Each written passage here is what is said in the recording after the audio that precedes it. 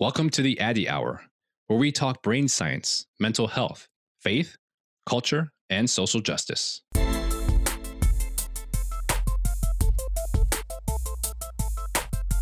Having attended one of Dr. Addy's town halls, I can tell you that it's vital information for anyone living in America right now. It was the first time in a very, very long time where I felt like all of me could show up, each parts of my identity. I'm your host, Dr. Nee Addy. My friend, Dr. Nee Addy, is such a unique person who is both scientifically astute, understands the human soul and the mind. At the same time, he has compassion and empathy for the masses. He's been nothing but a blessing to my congregations and my friends. It was the first time I felt like it was safe to talk about issues that are usually not talked about, like mental health and faith and wrestling with your identity. By the end, I walked out feeling so much more validated and hopeful.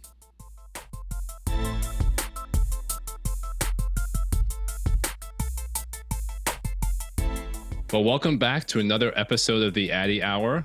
I'm grateful to be able to continue to lead these conversations and discussions, and I think this is going to be another great discussion today as well. Today, we're going to be focusing on the topic of trauma and really digging into the science of trauma. And so I'm thrilled to be able to welcome today's two guests. I've been really eager to have this joint conversation with both of them, an extended conversation. So I'm grateful that they've been willing to jump in. So our first guest is Dr. Bianca Jones-Marlin. Dr. Bianca Jones-Marlin is an assistant professor of psychology and of neuroscience at Columbia Zuckerman Institute. And I have to say, one shocking thing about this today is this is actually our first time interacting. And I say that shocking because I'm definitely familiar with her work, both her scientific work and her outreach work in the community. And I've heard her name for years from lots of mutual colleagues and mutual friends. So I feel honored that we actually have this time to finally interact. And I'm really grateful that she's been willing to jump into the conversation. But just to mention briefly, Bianca has done stellar work as a scientist throughout her career, even going back to graduate school when she was focused on oxytocin and looking at its effects on maternal behavior. One of the other things that I really appreciate about Bianca is the work that she's been doing recently, really looking at these transgenerational effects and how experiences in one generation can influence the brains and the experiences of subsequent generations and offspring. So I know that's something we're also going to be talking about as well. Also deeply appreciative for the work that she does around gender equity and racial disparities within the scientific community and within community at large. So grateful to have Bianca on the program today with us. Thanks for being here. Thank you for having me. Of course. Our second guest is Dr. Kerry Ressler. Dr. Ressler is a scientist and a physician at McLean Hospital and also at Harvard Medical School. He's the chair of psychiatry at McLean, also the chief of the Division of Depression and Anxiety Disorders, and the chief scientific officer. So just a few titles there. Obviously, someone who's deeply invested in this area as well. As I mentioned, he's a scientist and a physician and has done a lot of work really thinking about the molecular processes in the brain that are important for emotion and fear and anxiety, but also does human genetic work as well. And so has been able to bridge those two worlds very effectively. And I have to say that one of the things that I'm really deeply appreciative with him is I had the opportunity to hear him give a talk at a scientific conference years ago. Hadn't met him yet, but I was really deeply impressed by his commitment to his work, specifically the work that he was doing in many marginalized communities around aspects and things like trauma and the effects of just the experiences that happen in those communities and how these things can lead to post-traumatic stress disorder. He's been thinking about things like susceptibility to substance use and aspects of violence. And for me, I was really just, to be honest, I was completely, I don't want to say enamored, but surprised to see someone of your stature that was so invested in the community. And I know a lot of that was done through the Grady Project. He was at Emory for 18 years and was leading that project. I'm sure we'll hear more about that today. But just deeply grateful that you've been doing this work for so long. And I'm grateful that both of you are willing to come on here together and have this conversation with one another. So welcome to the program, Dr. Ressler. Thanks so much, Dr. Addy. It's really a pleasure. Really looking forward to the conversation. And clearly, this is something that is a topic of interest to us as a society. I know that even in my own experiences, as I've been hosting different events over the years, it's a phrase that comes up much more frequently than in the past. So people will talk about the fact that trauma can be passed on at the molecular level. That's something that I think we can really unpack in this conversation. But even before we go there, I do like to often just check in with guests and see how you're both doing. Obviously, there's a lot that's happening in our society right now. We're in the middle of the Chauvin trial and all the emotions that brings up. We're continuing to deal with all the racial injustices. We're seeing the continuation and upsurge of anti-Asian racism. And so I think it's a lot for us to deal with. And I would just like to see how people are doing in the midst of everything that's going on. So Bianca, if you'd be willing to jump in and start at that place. Yes, I am. I think we're starting off on with a very heavy and loaded a question. I think we usually passively say like, "Oh, we're doing great." I can't say I'm doing 100%. As you asked that question, like pinch my fingers, I don't get too emotional. It's a lot, and it's very loaded right now. I don't think that everyone is always aware of that, and so I think for some of us who it affects, or maybe I would hope that it would affect everyone equally. But for those who seem to feel a stronger pull towards social injustice, it is a little bit hard. So it's been a rough few days, I would say. Yeah. Well, I definitely appreciate your honesty in sharing that as well, because I think that is part of what we're trying to do here. Not to just have that passive, oh, everything's fine, And there's a reason that we go to that place. I mean, there is a level of vulnerability that comes, and we have to know that people are actually willing and ready to listen. But here, I think it's so important to just be honest, and not to detour too early in the conversation. But I think for many of us who are in educational spaces, that's important for our students and trainees too, to not pretend that we're doing better than we are, and to create the space for them to be able to say, okay, they're also struggling, and then it actually builds the community as well. So I appreciate you. Exactly. Yeah, not just being calls for my trainings. Yeah, so important. What about you, Carrie? How are you managing with everything so far? Yeah, I think it's been quite a year in so many ways. From all of the, I think from the racial justice movements and Black Lives Matter movements, I think, for those of us who, in many ways, those of us in mental health, I think are eternally optimistic. It feels like, maybe this is the time. It feels like, since, at every step along the last 200 years, and certainly through the 60s and civil rights movements and through the 70s, kept feeling like, okay, we're making progress now. And hopefully we are, but there's certainly many, many places of systemic racism and institutionalized racism that we haven't figured it out yet. And I grew up in Mississippi, and so there's a I think we, as those of us who, I think all of us have different levels of privilege, but certainly very aware of how I and we as leadership need to do better. And so I think it's such a call to action, and I just hope that we can really make it matter in more important ways this time. So thank you for hosting this and for this conversation, because this is, I think, a wonderful way to explore these issues in a much more deep way. Yeah, I definitely appreciate that. And I appreciate your acknowledgement of the privilege that comes with that too. And the way you're saying both privilege and responsibility, to not just sit in that privilege, but to actually take steps to move forward. And at the same time, it sounds like you're trying to be, in a lot of ways, you're both being realistic. There are aspects of pain that's real. We can't avoid that. There are aspects of optimism, but there are also aspects of, well, we've done this before, and let's not get stuck in that same cycle of just kind of repeating the lip service and just going back to the way things were.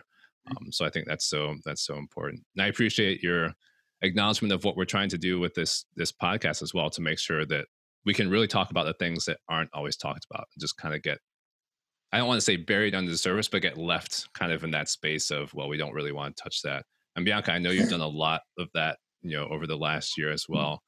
Carrie, I know through our interactions, that's been a focus for you. So again, I'm just grateful to both of you for the way that you're pulling all those things together. It's not easy in any sense of the word. So Carrie, you hinted a little bit about your background. I did want to dig in a little bit deeper there and actually ask both of you how you got to this place in your lives of being deeply invested in neuroscience research, especially for those in our audience who aren't scientists. I'm sure they'd be curious to hear why are the two of you so deeply invested in this area? So Carrie, if you could talk a little bit about your journey, I guess both to medicine and to neuroscience research. How did you come to that place? Sure. Well, just sort of a brief background. So I grew up in Mississippi, from multiple generations in the South, and first generation college from a single parent household. So although I was white, my mom grew up in segregationist Mississippi, and her best friends were Black where she lived in the country, and so really heard the stories of what that was like. So it was always very aware. Had a very progressive mother in early 70s Mississippi, and so was very aware of racial injustice from there. So that side, and then I was also working in a grocery store and everything else to just get by. And fortunately, had great math teachers and great teachers, and had the opportunity to do well. And I was sort of a child of the first generation of computers. So I was applying to college, and my math teacher said, "You should look at MIT." And I was like, "What is MIT?" And so I was fortunate enough to get into MIT, and I went there to be a computer scientist, I thought. I'm still convinced that I got into MIT because I was a token Mississippi person, but I'll take it. But along the way, I was really exposed for the first time to molecular biology and neuroscience, and just absolutely fell in love with it. And in the 80s, seeing the sort of molecular revolution that you could really engineer biology seemed much more exciting to me than engineering computers.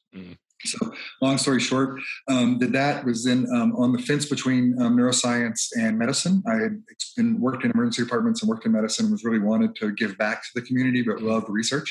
So I was fortunate enough to get into an MD PhD program and stay in Boston at Harvard. And that's where I met Linda Buck. I was doing research. I was doing my rotations for what I was going to do my PhD in, and couldn't quite find the right one. I wanted to do plasticity and learning and memory, and there weren't many people at Harvard at the time. And then somebody said, "You should come hear this job talk by this Buck person." And so I went, not knowing anything about smell in my life. And Linda Buck and Richard Axel, who you'll hear from, Bianca, had just discovered the odor receptor gene family. And that just opened my eyes to a whole way that one could use molecular tools to understand a sensory system. And I've really, for the last 30 years since then, been using molecular tools to understand systems neuroscience questions. And as we get into the later discussion about some of the intergenerational stuff, it was that background in olfaction that was really exciting. So from there, did a postdoc at Emory in Atlanta, and moved to Atlanta for a number of reasons. It was a great program. My wife was from there. We had a baby, all of those things. And Grady Hospital is one of the main teaching hospitals in Atlanta. And I really wanted to give back and train at Grady. And so while both working with Michael Davis there on fear, and he was one of the founders of the amygdala systems, I started using molecular biology approaches to understanding the amygdala and fear. Also was began to understand what PTSD was in the veterans populations.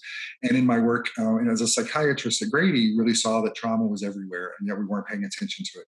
And so that really began our 20-year journey into understanding trauma in the inner city. And since then, we've interviewed almost 13,000 people coming to Grady Hospital just for general medical care. But in that process, I've learned a lot about trauma exposure. There's the enormity of it, the enormity of PTSD and depression and comorbidity. So really I've spent a lot of my years in trying to understand by understanding the medical model and neuroscience approach to trauma, can that really help us have better interventions and improvements. So that's me. I've otherwise been married for 30 years, have a couple dogs and 3 boys, and I'm very grateful for the life I've had. Thank you. That's great. Well, thanks for sharing the journey. I mean, even going all the way back to the beginning. That was very impressive, by the way you succinctly encapsulated so many aspects of your life story. But I appreciate that. I think it's helpful for people to just get the entire context too. I mean, even going back to your family history and your first generation experiences and the opportunities that you're able to take advantage of. Definitely appreciate that. I know we'll tie back and think even more deeply about some of the work that you're currently doing now as well. But just grateful for the investment that you've made in a lot of ways. Thank you. And Bianca, what about you? I know you shared some of your story in other settings before, both in terms of your scientific journey and your family background growing up, and your thoughts about teaching, how all that led you to this place. So curious to have you expand on that a little bit here as well. Yes, I'm so happy to expand. I'm a little bit overwhelmed at the amazing parallel between Carrie and myself. I don't think just taking a brief look at us, there's anything that's similar outside of we're both gray hair color wise, but I'm so taken aback. So and so thank you so much for sharing, especially some aspects that I have found as I continue on in science that are sometimes hard to share openly, struggles coming from a single family home, coming from maybe a low SES. I've been very hesitant to share these things. And it's only as of recently that I realized that in me sharing this, I'm inspiring people who don't know that, they assume differently about me, that like, oh, they can actually do this. It's possible, not hard, but possible. So I am a New Yorker through and through, born and raised.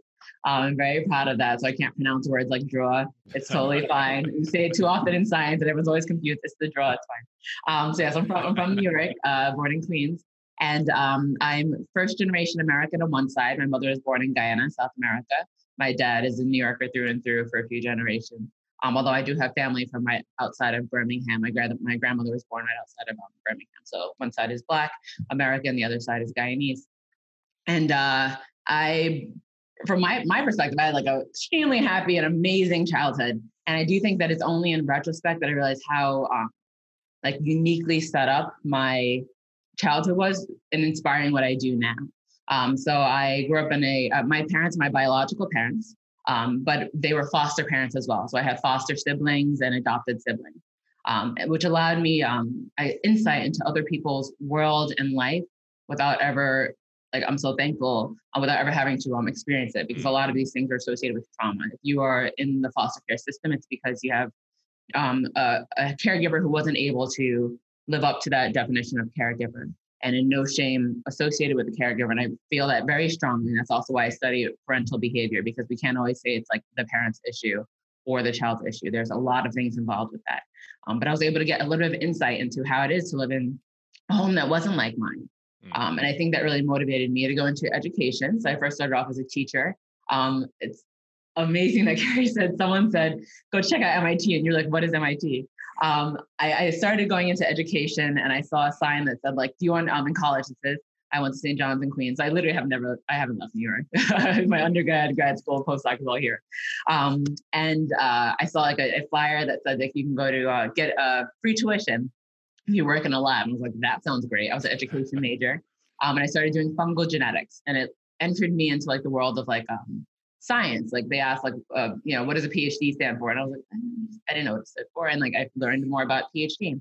And in presenting that data at a conference called ABRACRIMS, it's the annual biomedical research conference for minority students, I had someone come up to me, a dean, and he's like, oh, you should check out my school, MIT, for a summer program. Being from New York, I know MIT, I know NYIT, New York Institute of Technology, which is like a little school in my town. And I was like, I guess if I want to go to Massachusetts, sure, I'll check it out.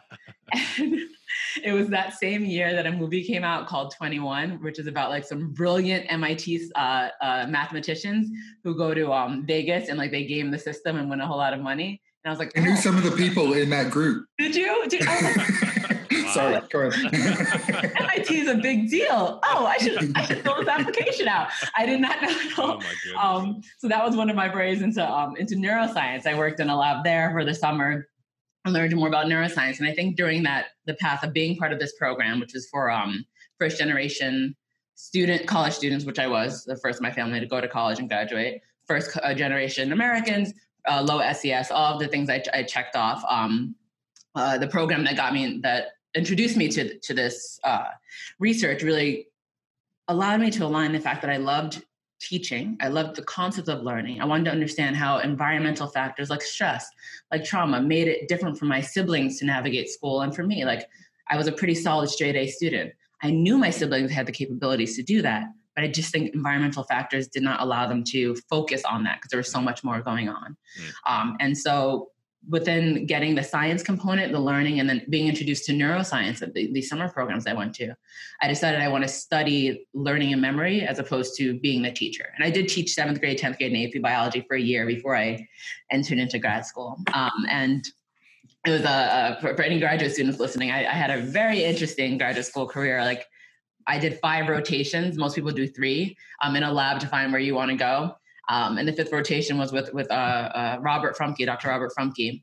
And he was like, you can do some of this stuff. I have a slight interest in like maternal behavior. And I was like, oh, that's me. That's what I want to do. I want to study maternal behavior. And it led to the oxytocin project that a large percentage of his lab is now looking at.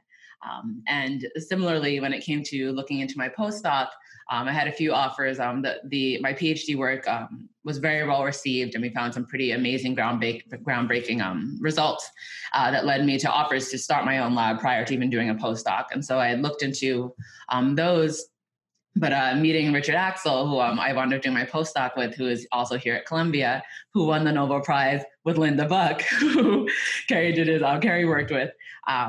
He convinced me that New York is where I want to stay. He's really good at that. He's also a New Yorker. And B, that I can learn a new facet. I also didn't think I would be interested in odor. My former work was auditory. So listening, it's a beautiful stimulus. You play a tone, you see a response in the brain, like humidity doesn't change it. You can wear perfume, and like odor is very different. Wow. But the questions you can ask with a beautiful system like the olfactory system just opened my mind to and my eyes to so many aspects. And the fact that we can associate trauma and memory with things like what grandma was cooking in the kitchen and the smell of the apple pie, it excites me as to where we can take this field. And so now I'm assistant professor at Columbia, studying how trauma is passed down through generations and how parents play a role in this, and how environmental factors like smell and sound and taste and the senses take in the world and keep those memories in and pass those memories on. Wow, that's so inspiring and humbling at the same time to hear you share your story. And I'm struck, I mean, you said this yourself, right? But how many intersections and overlaps you and Carrie have, even the interjection about the MIT folks. I mean, there's just, wow. So scientifically and otherwise. And I think, I mean, that's the beauty of the work we do sometimes, I think too. And to be honest, I think it also speaks to the importance of sometimes us having conversations outside of our specific scientific question and discipline. Not there's anything wrong with that. I mean, we all get really excited about that, but there's so much more sometimes I think that we don't have the chance to appreciate because we are stuck in that kind of framework about only speaking about things in one way. So obviously maybe that's a self-serving comment, because that's one of the things that I'm really trying to do on the Addy Hour too, just to be able to pull in so many different topics and make sure that we can unearth all those pieces as well. So definitely appreciate you, Bianca, sharing those components, and Carrie as well. There's so many different directions that we could go. I mean, to be honest, this almost feels like it could be a 3-hour conversation. Yeah, we're not going to do that. But one thing that I did want to pull out from something you both mentioned too is just, how you got interested, and Bianca, you touched on this already too, but about trauma specifically. Just because clearly that's something that has a lot of societal implications, I think, in a lot of ways in the last year. As a broader society, both of you have been thinking about this already, but we're starting to pay much more attention to that than we have in the past. So curious to hear even a little bit more about how you got invested in that. And then if you could also just unpack this idea of the cellular molecular ways that trauma gets passed on. What does that actually mean? Because that phrase, as I mentioned, gets thrown around a lot. And I think it's good that people are paying attention to it, but I think it's also important that we really have a good understanding. And to be honest, that's an onus I think we as scientists have to communicate that. So Carrie, if we go ahead and start with you. Sure. Well, as you say, we could probably talk for 10 hours on those two topics. So I'll try to give the very short version and we can dive deeper. So for me, I was interested in trauma as a psychiatrist who wanted to combine. So really two sides. One, the intellectual side. I found that our understanding in the late 90s of the amygdala and the brain circuit regions that encode the fear and threat responses were some of the best understood brain circuits that we had in mammals. And so as a physician scientist, I really wanted to study something that I could both understand more mechanistically in an animal system and understand in something relevant to humans. So I was very attracted to PTSD as a purely intellectual question. But I also really, I went into medicine and wanted to do something related to helping people, but from both my Mississippi and earlier backgrounds and seeing racial injustice, I really wanted to do something that could eventually help the community. I knew I wasn't going to be a policy wonk. That wasn't really who I was, but if I could do something scientifically that would speak to community issues, that would be a lovely way to combine them. And for me, started when my eyes were opened up working at Grady as an intern, the first year of residency, and was interviewing people in our general. So Grady Hospital is the main receiving area, the main trauma hospital for all of Atlanta's 5+ million people. And they're also the main psychiatric receiving facility. And, you'd be thrown in there as an early resident, not really knowing much of anything, and you're supposed to interview people and make decisions. And what I found first is that nobody quite fit our different diagnostic criteria. Everybody, there was substance abuse, there was depression, there was suicidality, there was psychosis, and all of it was kind of mixed up. And certainly substance was underlying a lot of it.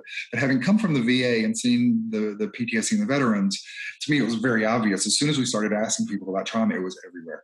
And it was almost like in the 1800s, we called syphilis kind of the great mimicker. And I think trauma is kind of the great mimicker for it, whether down medical comorbidities or psychiatric comorbidities or other components. So I was fascinated with it. And so for me, being able to look at trauma from both the basic side, understand PTSD, and start to really help understand and give voice to civilian trauma and in at-risk communities, and how that also speaks to the cycle of violence and the cycle of risk, were all fascinating to me in humans. So maybe I'll pause there, and then we can maybe do a second round when we start talking about the details of the intergenerational work.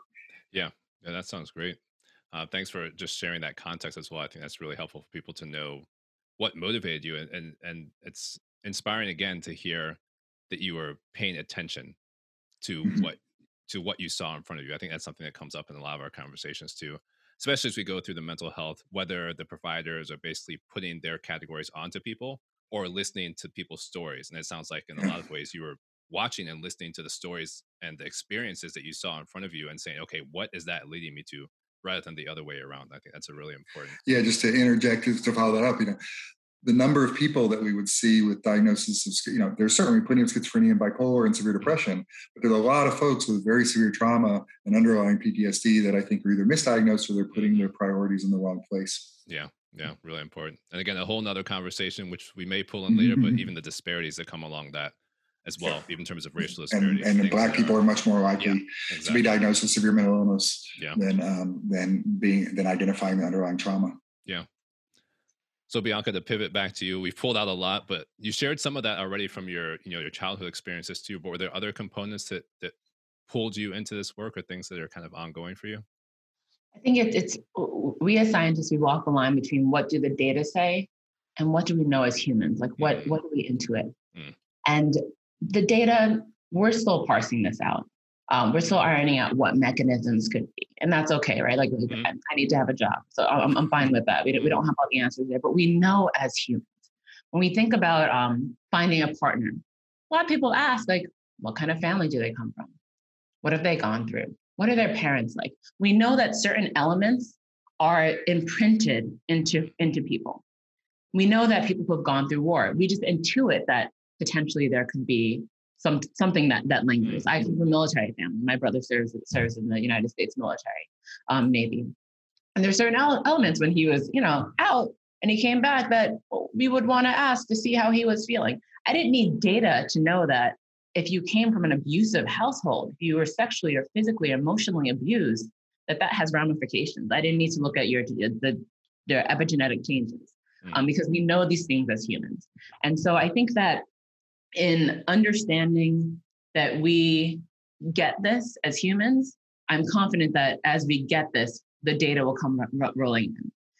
And so I think that's what I try to go back to when stuff is hard in the lab and we can't really put our finger on what it is that we're looking for.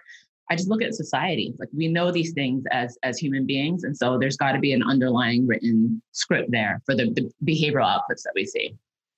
Yeah, I think that's really important in so many ways. And you're right, that line, I'm glad you brought it up because I think sometimes we walk that line without acknowledging that we walk that line. And I imagine that for both of you, that might be something that's talked about more often than in other circles, but I think it's a principle that a lot of us should be thinking about more explicitly as well. And I even the pieces that you pulled out about how to really think about the data versus what we know inherently in front of us is really important. I'm curious if you could expand a little bit on this idea of what's often characterized as who's at fault, because you hinted at that too, because you hinted at the fact that if your brother is coming back from a difficult situation, you all have some grace in how you're thinking about what experiences he had. But I think a lot of times when we're talking about underserved communities, there's this narrative that gets framed that, well, you all should just pull yourselves up by your bootstraps. Why are you putting the fault on the victims in a sense? And I'm just curious how you think about that, both in terms of society-wise and in terms of your research. Bianca, if you want to just expand on that a little bit. Of course, yes, that's a very important question. And I fully support pulling yourself up from your bootstraps if you have boots. And I think that's the issue. When I speak about, or when I think about like my experience growing up and my foster siblings, and I want to make sure I'm very clear, like I'm not speaking from them or their perspective. I'm speaking as myself who had 2 loving, caring parents, and the things I learned from them. I don't ever want to be their voice, but I do want to share my experience with them. They came from abusive households where their parents tried the best they could to manage their children under the stressors they had after coming from abusive households. And so it's not as if like this just magically erupted in like their lineage. This is generation upon generation upon generation of suppression, of abuse, of substance abuse. But these aren't things that we can just target to one person because, for all I know, like some of the people who came from these households who became my siblings could also then have children and have to grapple with the way that they parent their kids and what they learned. And we see this aligned in a lot of our research. There's rodent research that's shown that if you have a mother who smells like peppermint, and then you have her offspring, and you shock her offspring while she's next to the mom with peppermint, even though the animal felt shock, so it felt pain surrounding the mom, it still prefers peppermint. And so there's something innate about saying like, although I know that this is not a good situation, I do want to go back to this parent. I do want to go back to my mother. And how much of that can be parsed out societally by saying like, your mother was horrible, you cannot be like this person. Your father was horrible, you cannot be like this person. And like having the pull to love. And so I do find that something that it's hard to parse out in the science because you want something clean, crisp, like the data say this. But there are emotions involved with parenthood. There are emotions involved with generations to come, and what that looks like in rodents, which is what I use to study my look at my question. It's hard not to anthropomorphize that. Yeah, that's a really perfect example. Go ahead, Kerry. Yeah, sorry, it was beautifully said, Bianca. It's kind of bringing it back to the big story. Really see that that's so much an issue with institutional racism. I think you can even have people meaning well at top level. There's, they don't understand, we don't understand, but there's just so many false equivalencies that it doesn't matter what happened to you when you're early. We're now giving you school opportunity. We're giving you, some food. We're giving you a head start. We're giving you a job. Why aren't things better? And there's this just lack of appreciation that these things that we know are critical for developmental, like you said, but even with the topic of this, potentially even intergenerational, that we've got to do more. You can't just have a Head Start program. You can't just have a job opportunity. If the emotional building blocks aren't there, in addition to the new opportunities, it's not going to work. So you don't have the boots, even though it may look like you have them. So there's the false equivalencies of, okay, we'll give them now, but it's not the same. And we haven't as a society learned that or figured out what to do about that. Yeah. I think that's so important. And I'm appreciative of the fact that you're pulling that out to both of you, that we can see those society-wise as well. We don't have to wait for all the data to know that that's true. But even at the same time, Kerry, if you could just expand on what the data has started to show us about how those processes are actually happening in terms of what Bianca already brought up. Sure. So, one of the things, two brief stories that we've been most excited about is this concept of epigenetics. So I think most people are familiar with the idea of genetics. That's what you're born with, your DNA, it's in your cells. And, essentially we all come from a mix of our moms and our dad's genes. But over the last couple decades, it's really understood that there's this concept of epigenetics, how the genes can be altered. And data for a number of years have suggested that developmental trauma, be that neglect, abuse, physical, sexual, emotional abuse, that's more associated with all bad things, basically, whether it be medical, psychological, substance abuse, risk, et cetera.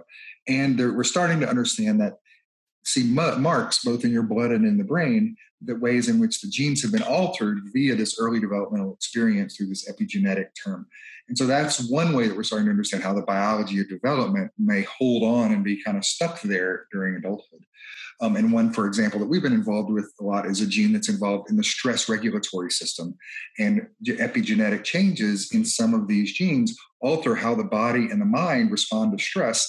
And that looks very different if you've had childhood trauma versus not, and likely very much tunes the stress system in the body and the brain very differently in adulthood. And then the work where Bianca and I met and share scientific excitement is we both start, in the olfactory system. I'd been working for a few years and then had transitioned over to studying fear and amygdala. But for all the reasons Bianca said, the olfactory system is so fascinating, and one of which is because we have molecular tools that allow us to see the structural organization of how smell works in the nose and in the brain, part of the brain called the olfactory bulb. And we found, based on really inspired by work by many scientists over decades, where they showed that if you had early experiences, it changed the structure of the brain and you had different sensory systems. And we were able to show that if you even had an adult, because of what we know now is that there's turnover constantly in the olfactory system. That's why if somebody has a cold or COVID now and loses smell, eventually it comes back because the cells grow back. So that suggests that there's this ongoing plasticity in the olfactory system that may be different than other sensory systems. And so we found that if you train an animal to be afraid of, so you shock them with a cherry smell, that the specific molecular markers of cherry actually increase in the nose and increase in the brain. So you have an increased representation and an increased behavioral sensitization of that cherry.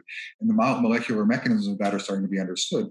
And a brilliant postdoc named Brian Diaz in the lab wanted to look at this in broader ways, and basically almost randomly, but he planned it. I was very surprised, but found that if you shock, basically traumatize a father before they give birth to this cherry smell, the offspring actually are more sensitive to cherry, have more representation of cherry in the nose and more representation of cherry in the brain. And he showed that in lots of different ways, that even if you just take the sperm of the father after they've been traumatized and do what we call in vitro fertilization, take it to a different place, there's no behavioral interaction at all, the next generation still had these molecular and structural and behavioral marks of increased sensitization to this trauma smell, suggesting that at least one sensory system, the olfactory system, is able to hold on to somehow some of this olfactory information that is important across generations. And that has so many implications that we can talk about. Thanks. So my way of getting to know Bianca was I heard these rumors that there was somebody from the Axolab who'd replicated some of the work. And we all got very excited. And I spent a year and a half being anxiously awaiting to meet her to hear more about it. So yeah. I mean, that speaks to the scientific endeavor too. And I'm curious actually to even piggyback on that and see, just to hear from both of your perspectives, how did people first respond to the work? I'll let Carrie answer that, because I heard that in parallel as I was making a decision as to what I was going to focus my postdoctoral work on. And my postdoctoral advisor was like, "Are you sure you want to study this? Because I know that run away, because we got a lot of pushback."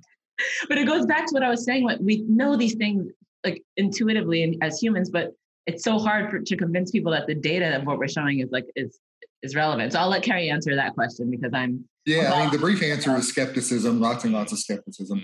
There's, other work by people like Isabel Mansui and Tracy Bale in Germany and Maryland, who have done other great work in showing intergenerational stress. The problem is the stress system's really complicated and it's kind of nuanced, and there's not really very specific molecules all the time. And I think what's the olfactory system has going for us, and why this story from all of our groups is so powerful, is that we do have these very precise markers, and you have these molecular markers for one smell versus another smell. So you have this built-in control to show that you can have this inheritance that affects one smell system, but not so it's one odor, but not another. Mm-hmm. And that allowed us to overcome it. But all the skepticism certainly made the paper better and made us do a lot more of the gazillion extra experiments to really show that this is a real phenomenon. We don't know what it means, but we know it's in the sperm and we think it's epigenetics. But one kind of fun example is, so this comes back to this historical thing of Darwin versus Lamarck. What do you inherit versus what can you change? And everybody was saying, oh, this is Lamarckism, we threw that out. But the problem is we didn't know about epigenetics, and we didn't know that probably both are true at some level. And we were trying to avoid that issue and just talk about the data. And then Nature Neuroscience, where it came out, without telling us, put Lamarck on the cover of our So I was like, well, we were trying to avoid that issue. Yeah, no choice. That's how it works sometimes. Yeah, that's really helpful, I think, to know. Obviously, it wasn't easy at the time, but to know the context too and the pushback. How would you say, and maybe Bianca, you can talk about this. Was that mirrored on the societal side? Like, how does society as a collective respond to the work?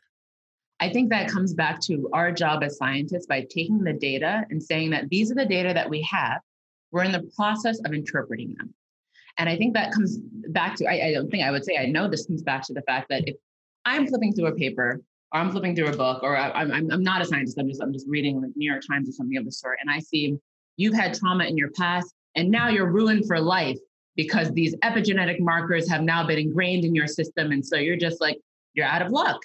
I would be pretty offended, and I'd be angered because this person, this scientist doesn't know who I am. They don't know how I deal with things. I think that's the part that we need to definitely highlight. We don't know exactly what we're looking at. We could be looking at something that could align with PTSD, increased sensitivity to a non-threatening cue. We could be looking at resilience, the ability of the nose to then sense an odor that in the past was traumatizing, but now I'm warned about it earlier because I have more neurons that are going to say, or learn more quickly.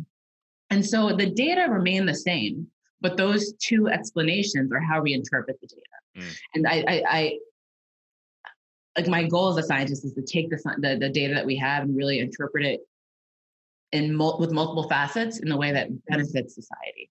And so I'm very hesitant when we speak about like trauma, because that could be really traumatizing, especially for someone like me, who's like a Black woman, first generation SES. Like, I don't want to just swallow the fact that like, okay, I have generations upon generations of slavery-induced trauma, and now like I just can't live life functionally. Maybe there's an element of resilience that can be inherited as well. And just remembering that, I think, it gives me energy and joy. And I do want to tell I try to make sure that the community and society at large knows, like, these are just the data. It could mean something bad. It could mean something amazing. And we're in the process of figuring that out. Yeah. That's so good. Can I just add to that too? I think so beautifully said, and one of the things I want to make sure that I get in, and I always try to when I talk about this, is the latest work that I think is so exciting, is that if you take the same fathers, you traumatize them to the cherry, but then you extinguish them, you essentially give them exposure therapy, just like we do with PTSD, and then you mate them, the offspring look just like nothing ever happened. So what this suggests is that all of these processes are plastic.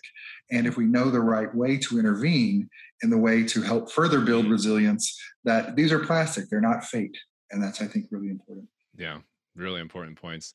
And beautiful segue too, because one of the things that often we try and talk about on the Addy Hour. So as me, as a basic neuroscientist, obviously, like you, I'm very focused on the processes in the brain that are contributing to these challenges and to resilience as well.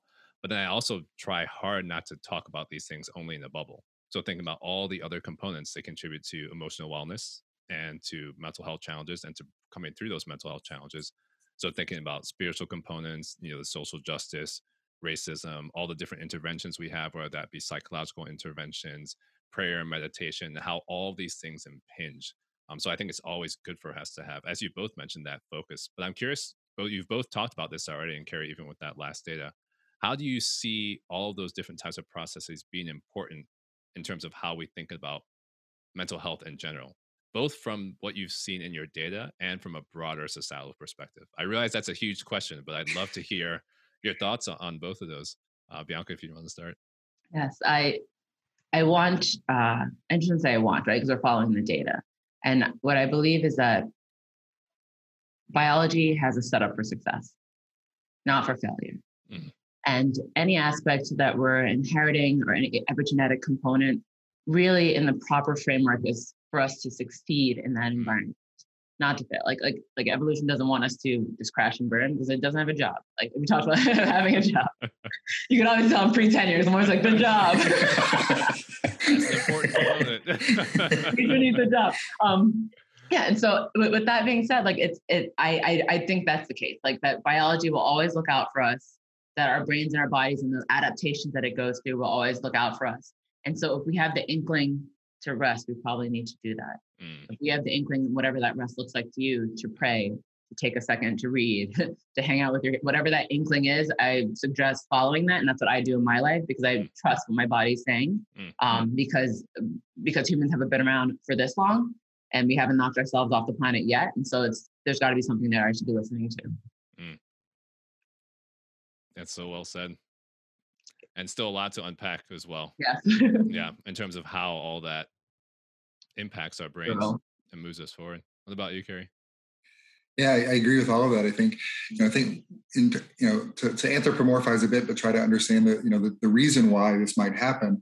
Think about if a mouse grew up in one part from parent, they might have enough smell systems to be able to smell 10,000 different odors, but there may only be 50 or 100 that really matter for the last couple of generations of where the parents lived, for both where the food were and where the prey was. And if you could be predisposed to be more sensitive to those, that would be really good. So we don't know what exactly that means in humans. And I think everything you said is right on. I think for how I think about some of these things as a psychiatrist is that it reminds me that, one of the take-home tenets of psychiatry is that our emotional responses are not always what we think they are, and they're not always what we consciously want. They're what our brain, because of our DNA, our epigenetics, and our lifetime experiences, emotionally have us respond to. And sometimes that's really helpful, that gut. And other times it can keep getting us stuck in a rut of behaviors that we may not want. And I think this is one more place where, as we continue to learn more about the human condition and learn how we can all help ourselves and help each other, it's figuring out what things are we responding to, because that's where we are in the present and that's what we want, versus when are we responding to the past and maybe we don't know it. Yeah, so well said as well. There's so many topics that you all are pulling out. I know we're running close to the end of our time. May have to have both of you back at some point. One thing that I did want to mention, though, and we didn't talk about as much, but it's just the theme of community as well. So Bianca, I know that's something that's come through your work in a lot of ways. And Carrie, as you're talking, I sense that that's there as well, even in terms of what you've done in the Grady Project. And one of the things that that we've been talking about on this podcast, and we'll probably talk about more in the future, is just the effects of community. So we're talking about a lot of the effects of trauma on the brain, but the effects of community on the brain. I mean, that ties back again to some of the oxytocin work. I'll probably try and have Larry Young on at some point as well. I haven't told him that yet, so maybe he'll hear that through this. But I think, just the importance of that community component and how that intersects on so many levels with the processes in the brain that you've both been studying for years. And then some of these just inherent gut feelings that we have as human beings as we interact.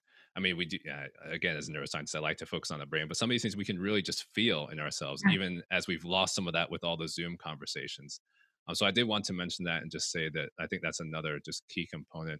And getting back to what Bianca said about the biology is there to protect us in a way. And some of that, I think, is through community. And obviously, there's a lot of research that backs that up as well. Wow. But again, there's so much. I feel like this conversation could have gone for many, many more hours. Definitely. And I think there's lots of data that for your next topic, Yeah, exactly. both in Bianca and Larry Young and Tom Insel and others work on oxytocin and community.